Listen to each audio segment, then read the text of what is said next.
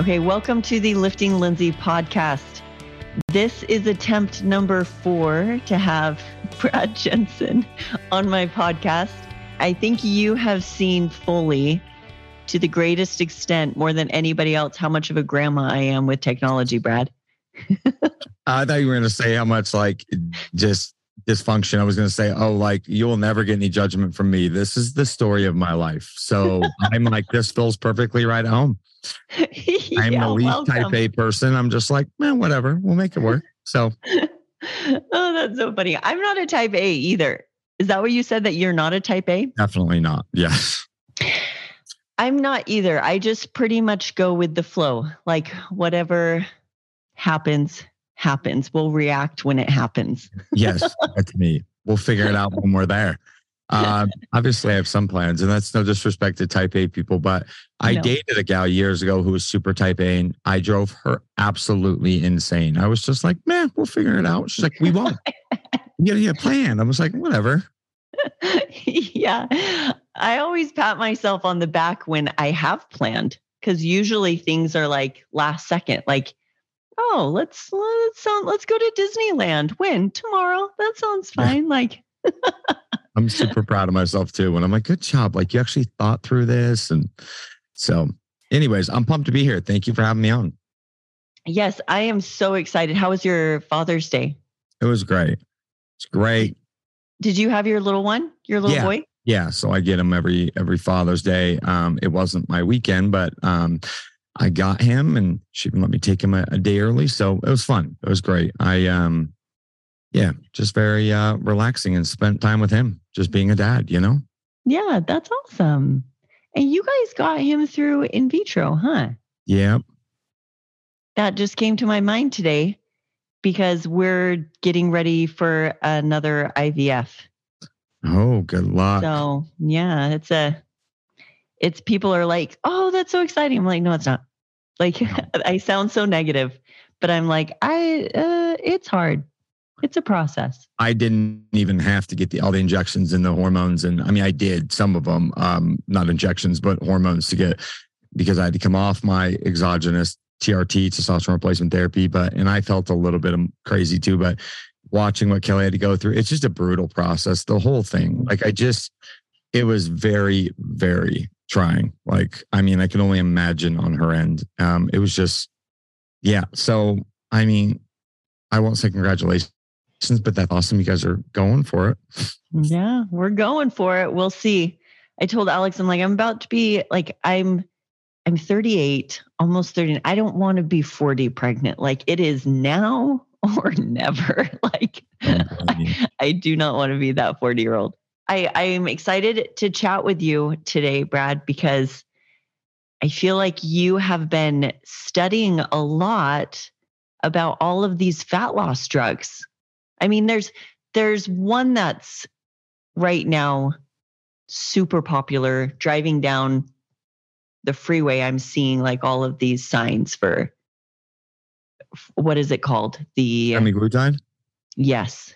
Yeah. See, I don't even know the name of it. But you've been diving deep into it. You've been studying this, right? Yeah. I mean, that's definitely where I shine, and with our clients is more the nutrition end and the drug end, apparently. Whereas you are so much better at training than me. So it just makes sense, like, where our attention goes. So because you don't, semaglutide it's a GLP-1 agonist. Essentially mimics the GLP-1 receptor that is basically in your body. And in so many words, to break it down in layman's term, it basically is responsible for it's the gas you get once you eat food, from your gastric emptying to your brain, basically signals and says, hey, you're full. It also plays a role in kicking off insulin to help, blood sugar as the food rises, all of this, right? And yeah, these GLP-1 agonists so they've been around for a while because they're actually a type 2 diabetic drug, which, and so I had somebody challenge me when I said there's just not enough long-term studies. And they said, sure, there is on some of these more brand name ones that are called Wegovy, Ozempic. But those first off, it's not even that long. Sure, we might have 10 years worth of studies, but all of those drugs have only been cleared for actually prescribed for weight loss. I believe it's been a year and a half, 2 years. So we don't have long-term data on not somebody who's diabetic and needs to regulate their glucose, right? And so I have my concerns about that. But yeah, they basically got approved for weight loss because they found when they were giving this to diabetic patients, first off, their fasting glucose, their A1C, all these numbers like dramatically improved. I mean, it's pretty remarkable, way more than metformin. But what they found along the way was like, oh, these people also are losing a ton of weight. And so then obviously drug companies are like, we can make a lot of money off this. So they got it FDA approved for weight loss. And so that's when it started being prescribed. But I would say the last 6 to 8 months, this thing has hit a new craze. And I definitely have my concerns about it. I think that that's wise to question whether this is right just for general population. My neighbor works for a company that develops a lot of these drugs. And in fact, he said in the last month, this drug company has made more in 1 month from this than they did all of last year. That's insane. I kind of want to talk about like the good, the bad, and the ugly. Like, I think people always want to talk about like, well, is it safe? And which is a fabulous question. Is it safe?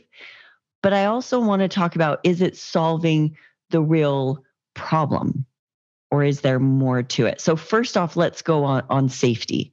What are some of your concerns as far as safety goes?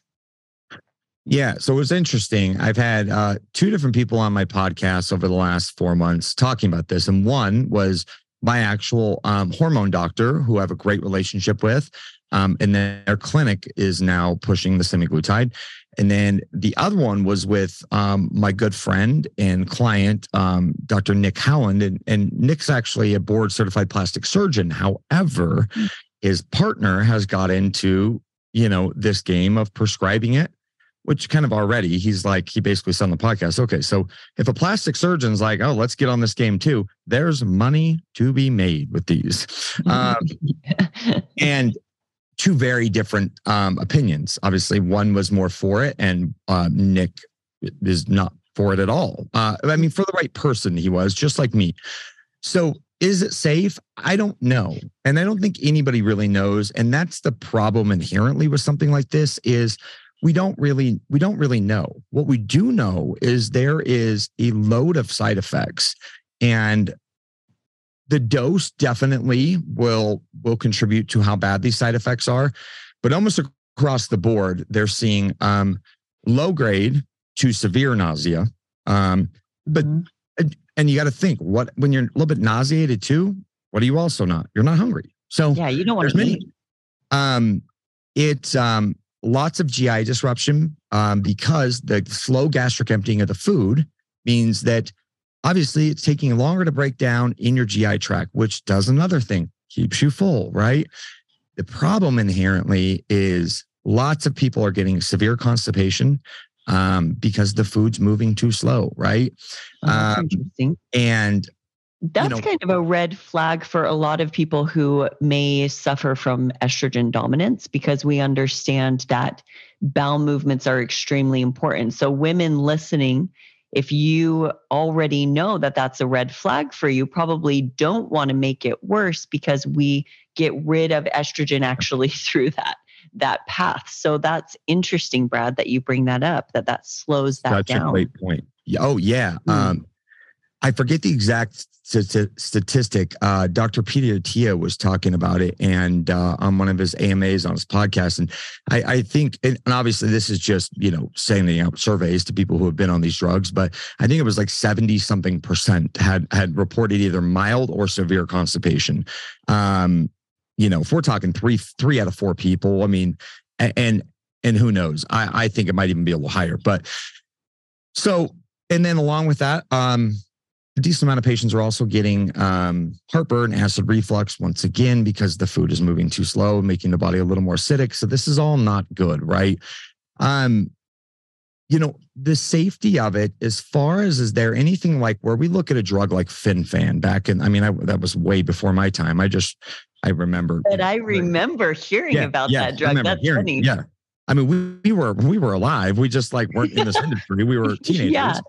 But that was very dangerous because it was like an amphetamine effect, right?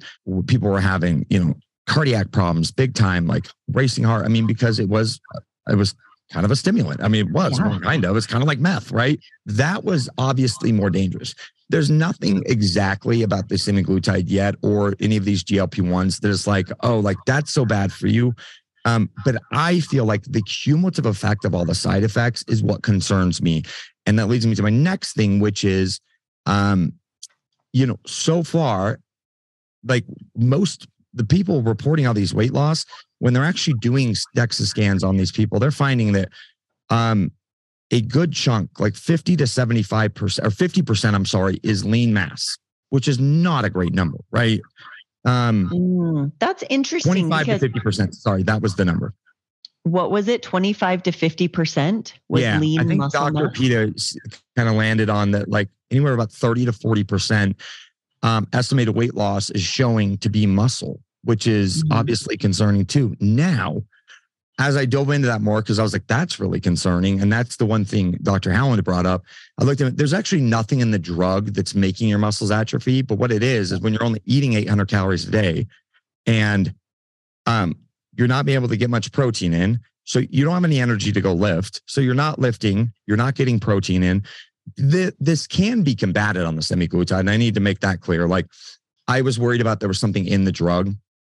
So is it safe? I don't know. I think that I don't think we'll know the answer to that for 10 years. There doesn't appear to be anything that people are just going to drop dead. Okay. But when you start, like you said, let's say you have hormonal problems, you're estrogen dominant, and now you're not pooping. I'm talking, I've had clients on this, not because I sent them on it, and I've had to, we're talking 4 or 5 days is a common thing without having a bowel movement on this stuff. Now, I'm not saying that's across the board. Some of these people already suffered from GI issues.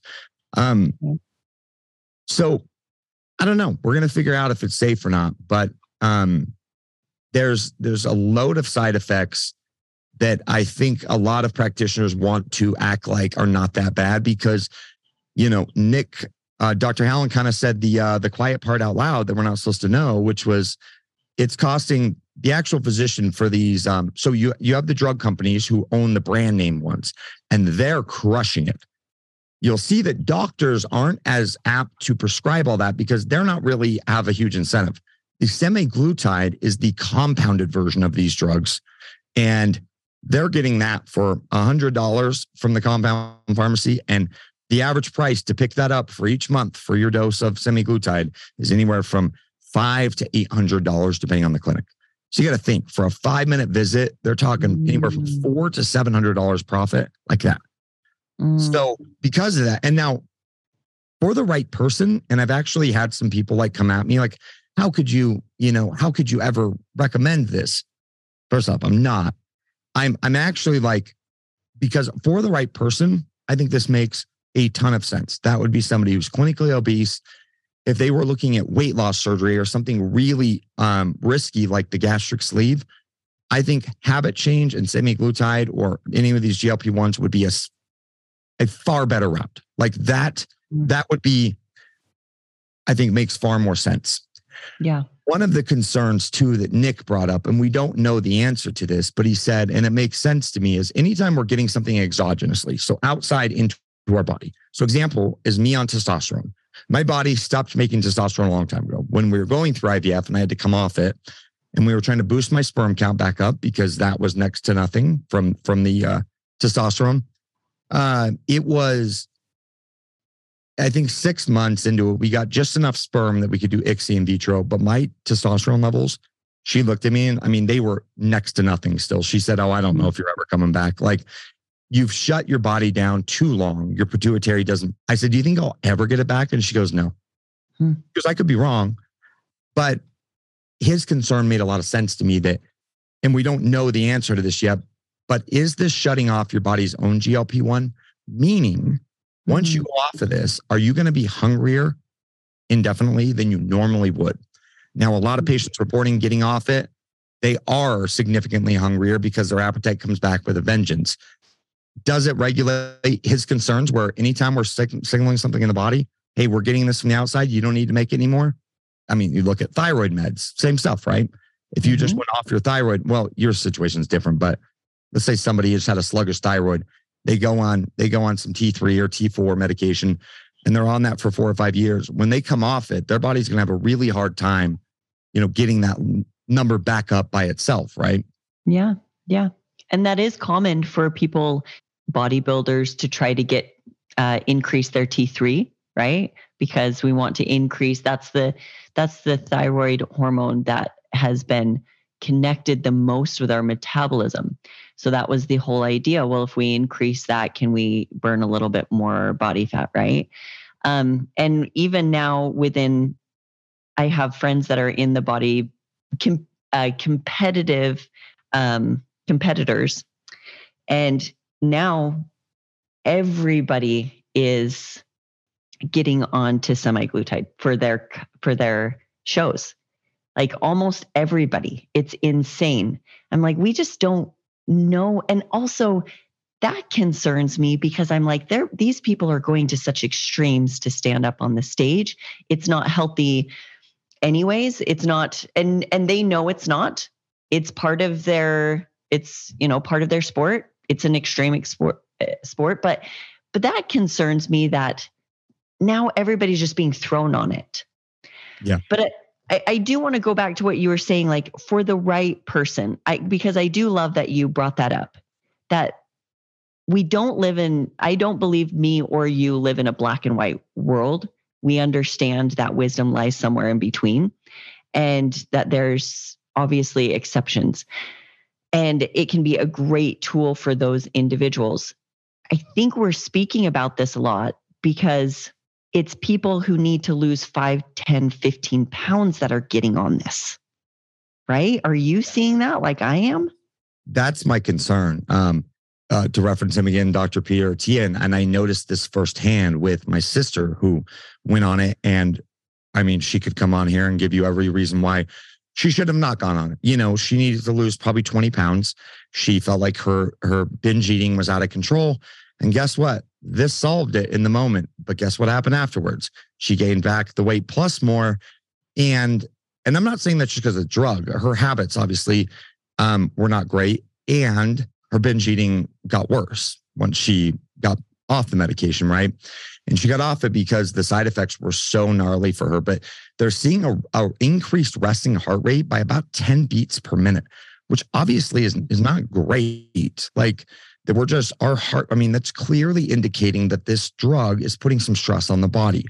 And so she noticed that in her Oura ring, like it gives you like a readiness score. And she was always like perfect. And it dropped like 10 points. And it's because her sleeping resting heart rate was about 12 beats higher per minute on average than normal. Now that has subsided and came back down once she went off it. And it happened pretty quick. But that to me is also like, a little bit of red flag. Now, all of that being said, for the right person, if you are clinically obese and you need this, especially if you have a really high A1C, blood sugar issues, insulin issues, that's what this was designed for. So I have a client that's currently on it that's been heavy her whole life. We've been working together for quite some time. I mean, years. And this has been the thing that finally gave her that boost to get down. But she also is type 2 diabetic. So she's been on metformin and all these things. And for the cost for her, for finally to start losing weight, she still is going to the gym. She's still doing these things. It's worth it for her. She does have side effects, but she's finally losing weight. She got her blood numbers back and significant improvements in her glucose, insulin, A1C. I think this is a win for someone like her. Yeah. I want to work with her really closely as we as she tapers off to make sure she's keeping all this going, but she's doing a great job with her sleep, her steps, her gym, everything. Like, she's a classic example of somebody who was almost 300 pounds. She's finally getting down and she's dropping like 1.8, 2 pounds a week. So even for having that much weight, it's not like it's 5 pounds a week. I feel good about that. She's gotten a DEXA. She's only lost a little bit of lean muscle tissue. However, the problem, like you said, is that's not who's going on it. Like, that makes sense to me why when she told me, I was like, Jen, I think this makes a lot of sense for you. And I've had some other clients say, what do you think about doing this? I said, you do not need it. You can do whatever you want. You're a free person. But the people needing to lose 5, 10, 15 pounds is not the right candidate for this. Like, first off, if you are ready, one concern I've had, if your blood sugar is already really good, this might pull it too low. I've had people report to me, not clients, a friend of mine who she actually had a little too low of blood sugar. She was like, oh, I keep getting dizzy. And like, she's like, blood sugar is going way too low. This is not good. Like, yeah. It's going to pull the blood sugar down regardless if you're high or you're great or you're already too low. And so that concerns me. And also, to lose 5 or 10 pounds, like, this reminds me of, it's just as bad as somebody like, maybe it's totally different context, but I've seen guys take mass amounts of steroids, like enough to kill a horse, to gain that extra 5, 7 pounds of muscle, right? Yeah. And end up with all liver is screwed up, kidneys are screwed up. And I'm just like, dude, like, is it really worth it, to do that? Yeah. And that's what concerns me, because it's yet another quick fix and people are simply just going to eat less. And if you're not changing your habits, any weight loss you get off this drug is all for naught. And again, the side effects, the resting heart rate, the acid reflux, the huge disruptions in GI, constipation, not excreting toxins through your poop, your estrogen, all of this, what you spoke to, and the fact that you feel a little nauseated all the time. Most people are not reporting a great mood on semaglutide. It's not improving your quality of life unless you're really obese. So, yeah, and clinics are doing it because they want to make money. Like, that's what frustrates me. I figured there was money in this, but when I found out just how much off of one patient for a quick 5-minute visit, no habit checks, come in, they're not even doing a med check. They're literally just getting their meds and leaving 90% of the time. That's what's concerning. And that falls just as much on the prescriber as it does the patient. 100%. I think that that's irresponsible. But you brought up so many great points that I just want to revisit and really nail down. One, this is just another crash diet, right? Yes. Because if people are not changing their habits, and that's every single person who has asked my opinion on this, I'm like, look, I haven't studied this. So I don't know if there are side effects. Like, you've really done a great job, Brad, of studying this, bringing in people, interviewing them. And I'm like, but regardless, like, I don't need to know that to tell you that if they are not changing their habits and their lifestyle, then it doesn't matter if they lose 5, 20, 30 pounds, because as soon as they come off, it will be the same exact thing as any other crash diet, that they will just rebound and gain it all. And the problem, and I love that you brought this up, the loss in lean muscle mass, is that's a big deal. Because if somebody, it doesn't matter if it's from a drug or a crash diet, if you lose lean muscle mass and then gain all the fat, if you gain the weight plus some back, you are now in a worse position than when you started, because you actually have more fat because you lost lean muscle tissue. Yeah. So health-wise, you're in a worse position. So it doesn't matter. I don't care if somebody can lose 20, 30 pounds. That's not impressive. Anybody can get into a calorie deficit, use a drug, whatever. Anybody can. Can you maintain it? That's the unicorn, right? Like, that's what we're going for, not just for another quick fix. That actually isn't a fix, because nothing was fixed. And in 6 months, you're going to be exactly where you were before. And you'll be like, oh, better go back because it quote unquote worked. But it didn't, because if it worked, you wouldn't have to be revisiting it again. Exactly. So Kills me. just to elaborate a little bit on that, this is when these drugs first came out. And I had never really heard of it. The first that was spoken to me was I had a client in Florida who was about 5'6", fantastic man, but he's going to die if he doesn't do something different. 5'6", 340, like big man. Wow. Yeah. Really high respected in his church and like all these things. Great dude. He's going to die. His doctors are like, dude, we're putting you on this drug.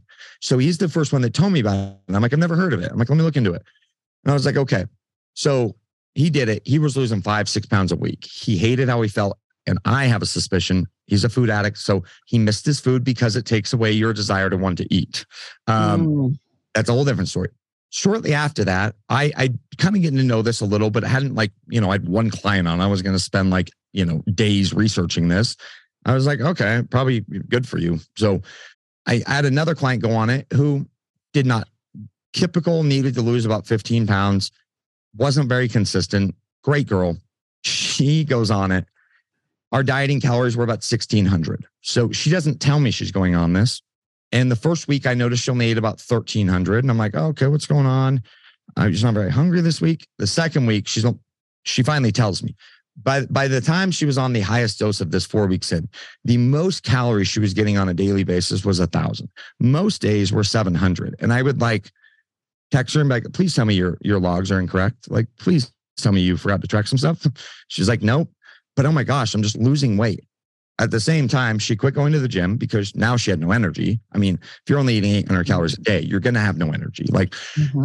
Her steps were decent, but they dropped. But the gym was just the thing she sacrificed. I had some big concerns about this. She ends up losing about 25 pounds. So she actually stops working with me because why would she need a coach? She's losing all the weight, right? And at that point, I was like, I don't feel ethical about this anyway. So this is probably right. She hits me back about 9 months later. She comes back to me. She goes, I need your help. I've actually been able to maintain a lot of my weight loss, but I am so weak. And I was like, okay, let's hop on a call. So I hop on a call with her. She had lost 26 pounds. She'd gone back to the gym. To give you one example, she was incline chest pressing 25 pounds before.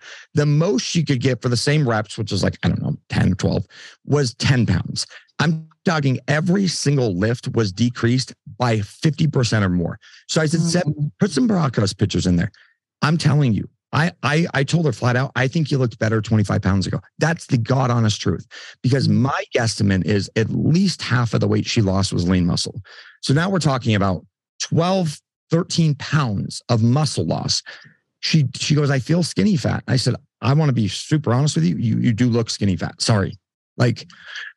And so she starts gaining some weight back because we're doing what? We're trying to gain the muscle back. Breaks out, goes back on the medication. At that point, I had to cut ties. If she's listening to this, I love her. I told her. That's when I started getting really concerned. I was like, is there something in this drug? Is it just because she kept lifting? And I saw, I'm like, well, it makes sense. How could you support enough muscle on 28 grams of protein a day and 800 calories? Because protein doesn't sound very good to these people because it does what? It digests much slower. So that's the last thing your body's craving. So what sounded good to her was a bagel with a little smear of peanut butter or which in and of itself, I don't care about. But if that's your whole breakfast, this is where we're running into problems. Yeah. So that was putting her health at the end of this because she didn't need to go on this in the first place, my humble opinion. And I think many people would back me on that. Her health was significantly worse. So when you said, is it safe? Well, I think for someone like that, it's actually probably not that safe because now we look at it, like you said, from a health perspective, from a metabolism perspective, everything is suboptimal compared to where it was. Her lean tissue. And now this fear of gaining the weight back, she's just going to keep going back to the drug, even though she knows in her head, she needs to recoup some of this muscle. And I said, this is going to take a while, but you're going to weigh more. We need to. She couldn't do it, right? So that's a classic example of somebody who was willing to stay skinny at any cause, even if it meant not looking as good, just to see that number on the scale. And I think that is incredibly damaging and scary. Yeah, that's a great point. Because women already struggle with that. I can't tell you how many times I've helped women lose weight and they are convinced that they have so much muscle. And then we drop down and they're like, oh, I thought I thought I had more muscle on my glutes. I'm like, yeah, you didn't. And I have suffered from that too, right? Yep. I dropped down a little bit. I'm like, oh, I thought that was muscle and it wasn't. So that's already something that is so hard, but it is interesting. I mean, I feel like most of the people who listen to my podcast are those that love muscle, love feeling strong.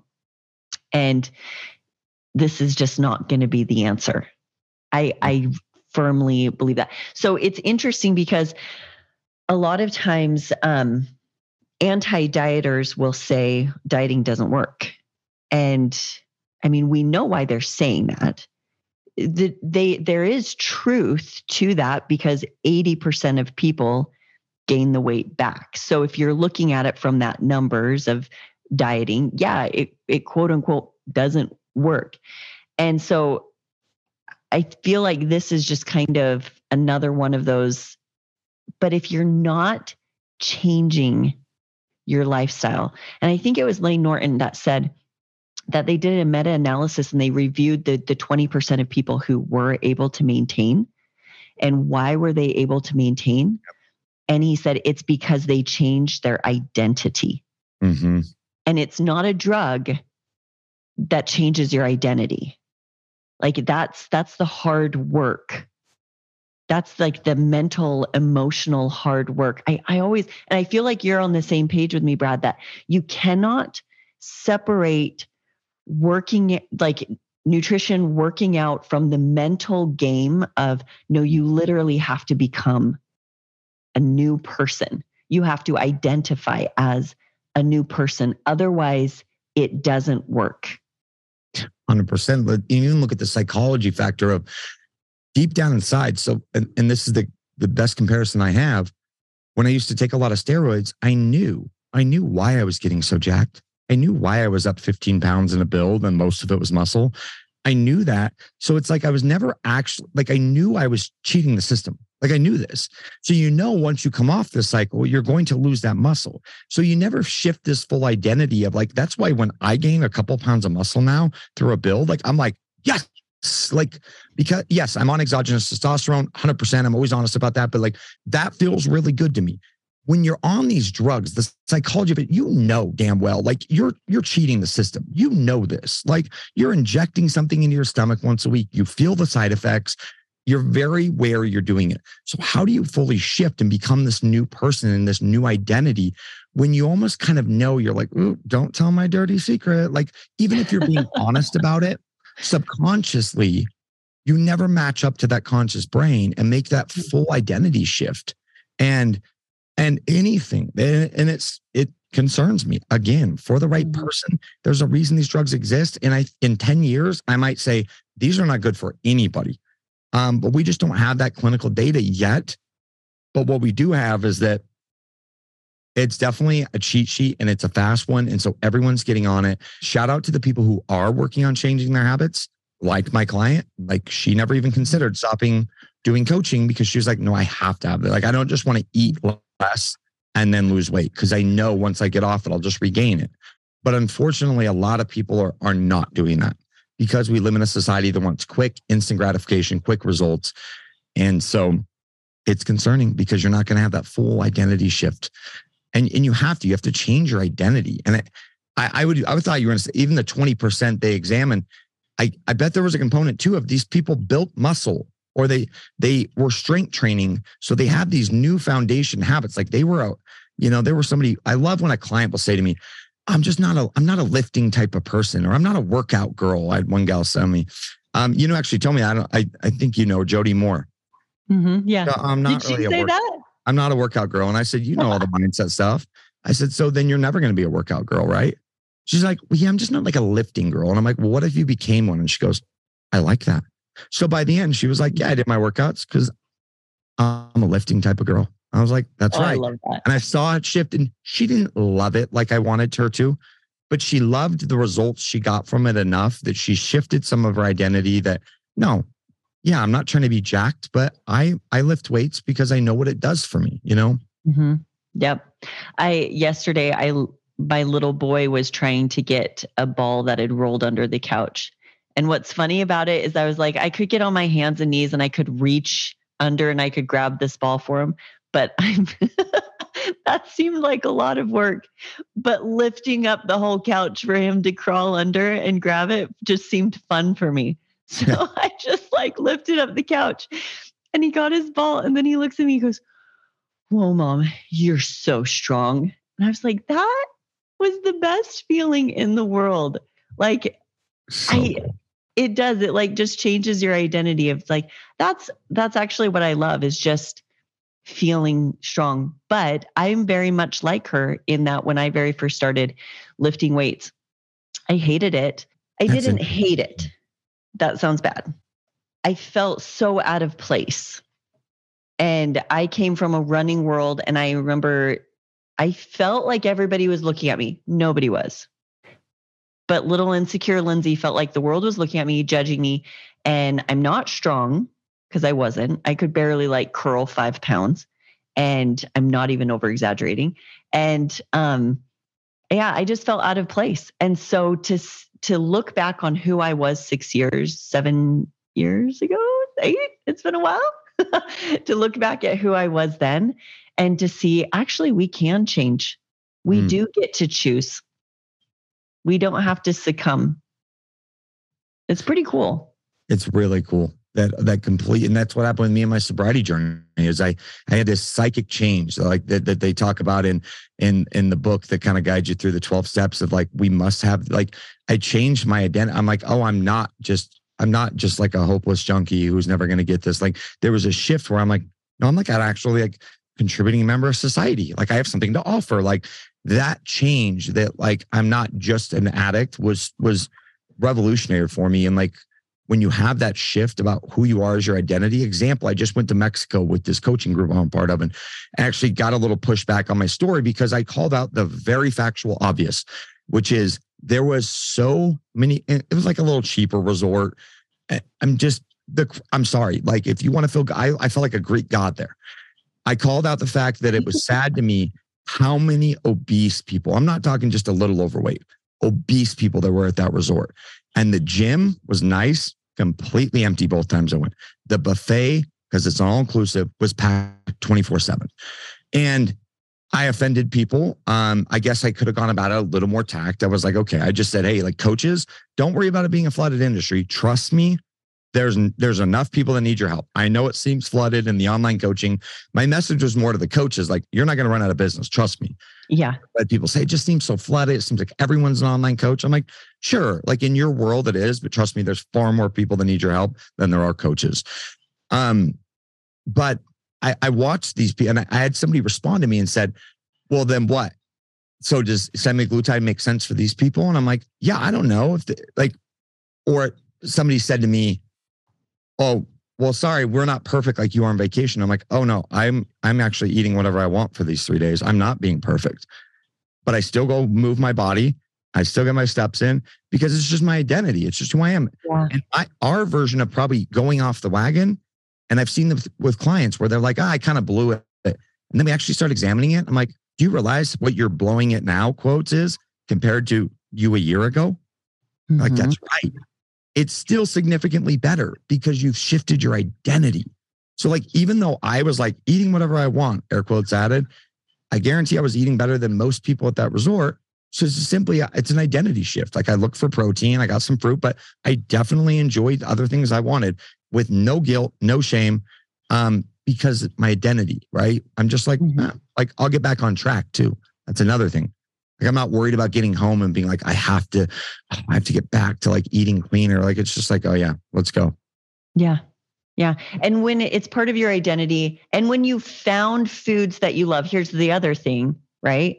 It's like when your normal foods, not that you have, like, I tell this to people all the time. I don't have my diet food and then my regular food. I have my food that I love. And when I go into a diet, I just make small adjustments to it. That's key, right? I feel like that is the missing key. I quoted you on a podcast. I don't know, whenever that was, 6 weeks ago. I heard you say that on a story. So I referenced you and I said, she nailed it on the head. Like, that is it. Like, and you've shown a lot of your food. Maybe I need to do a better idea, but we actually eat really similar. Like the Just Bare chicken sandwich, like we make our own version of a Chick-fil-A sandwich and it's delicious. And like, oh my gosh, the seed oils, wow, wow, wow. Like it's just we do, like, I just eat more when I'm at maintenance, or less when I'm in a dieting phase, or even more when I'm in a build, when I'm in a surplus. Yes. And I probably fit a few extra things in there on a surplus that maybe I wouldn't on a build, but on a deficit. Like I always have like a Pop-Tart pre-workout because Pop-Tarts are delicious and I love eating them. But when I'm dieting, I don't, because I don't want to waste 35 grams of carbs on something that really doesn't fill me up. But for the general sense, it's just our food. I loved that you said that. Mm-hmm. That's what I love about, learning how to do flexible dieting and macros is, and yes, I'm biased to that because that's what we use at Key, but it's just that you start realizing it's just your food. It's not, I have to eat this because you don't just eat the salad when you're dieting. Maybe you add a little yummier dressing when you're at maintenance, or, whatever. Maybe I'm using a little lower calorie dressings on a deficit, but it's just my food. Mm-hmm. Exactly. And I just love that too. I've seen it just click for people, like, oh my gosh. I was onboarding a girl and I asked her, well, what do you have for breakfast? And she said, well, when I'm in a diet, I eat, and she described her meal. And I was like, I'm going to be really honest. That sounds disgusting. Do you enjoy it? She goes, no, actually I don't, but I'm in a cut. And so you have to. And I said, oh no. We're going to change that. Like that's no way to live. So, and I was raised in a family where every time you went on a diet, you either did a soup diet or no sugar. No sugar or soup diet. Cabbage soup diet, this, that. I remember very vividly always thinking, as like an 8-year-old kid, I remember how grouchy my mom was. I remember one specific time, maybe I was 10, where she got super upset with all of us at the dinner table because we're eating our normal food and she's eating her diet food, which consisted of like a pathetic salad and soup. I don't know what it was. Yeah. I remember thinking, oh, mom is mean when she diets. Like this, I don't like diet mom. Like, I couldn't comprehend what that meant, but that's because for years my mom did. And guess what? Finally, years ago, my mom came to me and I helped her for free at first. And then I started charging her like a fraction of what I normally do. And people thought I was a dick, but she paid attention. Right. And she finally shifted out of that and realized it's just her food. Like, she's not dying right now. I was over there and I just saw her having her little glass of muscle egg and her English muffin with a little smear of peanut butter and a side of fruit. Like, she's just her food now. Mm-hmm. And that's how you have an identity shift. How can you have identity shift when you're like, this is my diet food? And that's another reason I feel passionate about this, Larry. That, people ask me, would I compete again? And I'm like, it's not that I'm scared of the hard work. Trust me, I actually know what it's about. And I'm not like, wouldn't look forward to it. I do not underestimate how hard a show prep is. But no, I'm not scared of the work. It's some of the shifts that have to happen that I've worked really hard to undo since I used to compete, which is I did have my show prep foods because, when you have like 15 grams of fat and 300 grams of protein to hit, it's not like it was foods I would never eat, but I was eating so much white fish and 16 egg whites at a time. And it definitely was my diet food and my regular food. And that's why you see people binge after a show, because it's so incredibly restrictive to hit these crazy macros. And so that's my thoughts. I didn't realize you had competed. When was that? 2014, 15, and 16. Yeah. So 2014 to 2016. That's where I came up with that's when I had the sober bodybuilder tagline came along. I'm no longer a bodybuilder. So I always joke that if I don't stay sober, I've got to change my whole tag because it can't be the not sober, not bodybuilder. You can't. Yeah. And, did pretty well, but I just, what it sacrificed in my life. And that's a whole different rabbit hole to go down. But I was sitting there in the best shape of my whole entire life saying the most crude things to myself because it's never lean enough. And I realized how obsessive I got and spiritually unfit. And that's, again, some people compete in a very healthy manner. I think most people do not, but there's definitely exceptions, and I've met them, and my hat is off to them. I want to talk. Let's finish off with this then, because I made an announcement to my husband that for my 40th, I'm like, maybe I will do a show. He shook his head, and I'm like, what? What? Like, this is, I want to do like a powerlifting competition when I turn 40. I want to do a show. I think it will be really, really fun. And he's like, well, why do you want to do it? I'm like, because I want to. Like, I don't have to give you a better explanation than that. But he thought about it for a few hours, and then he actually came to me and he goes, we've got to talk about this. And I was really surprised with how serious it is. So for him, how serious he came up to me with it. So he's done shows, and he always did really well. And he has a great physique. And so he did amazing. And he started opening up to me about what it did to him mentally. And he started telling me about, like, it was, I was actually really shocked. He's like, it's not just about like you dieting down and doing something really hard. He's like, because I've done that. I prepped for a show, and then I ended with a photo shoot. And he's like, you ending with a photo shoot, he's like, I'm fine with that. But he's like, you have to understand what it does to you mentally to end with standing in front of people, and now they're going to tell you if you're good enough. And not only that, they're going to have you line up in front with all these other people, and they're going to, this person is first and this person looks better than that person.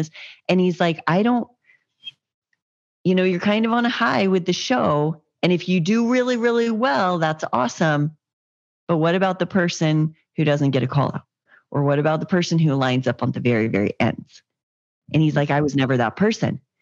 But even then, when he got third place, I watched him, like, it crushed him. But it was really fascinating. He's like, and then you get a piece of paper afterwards saying like what you need to change about your body next time. Yeah. And he's like, you've given so much to fitness, Lindsay.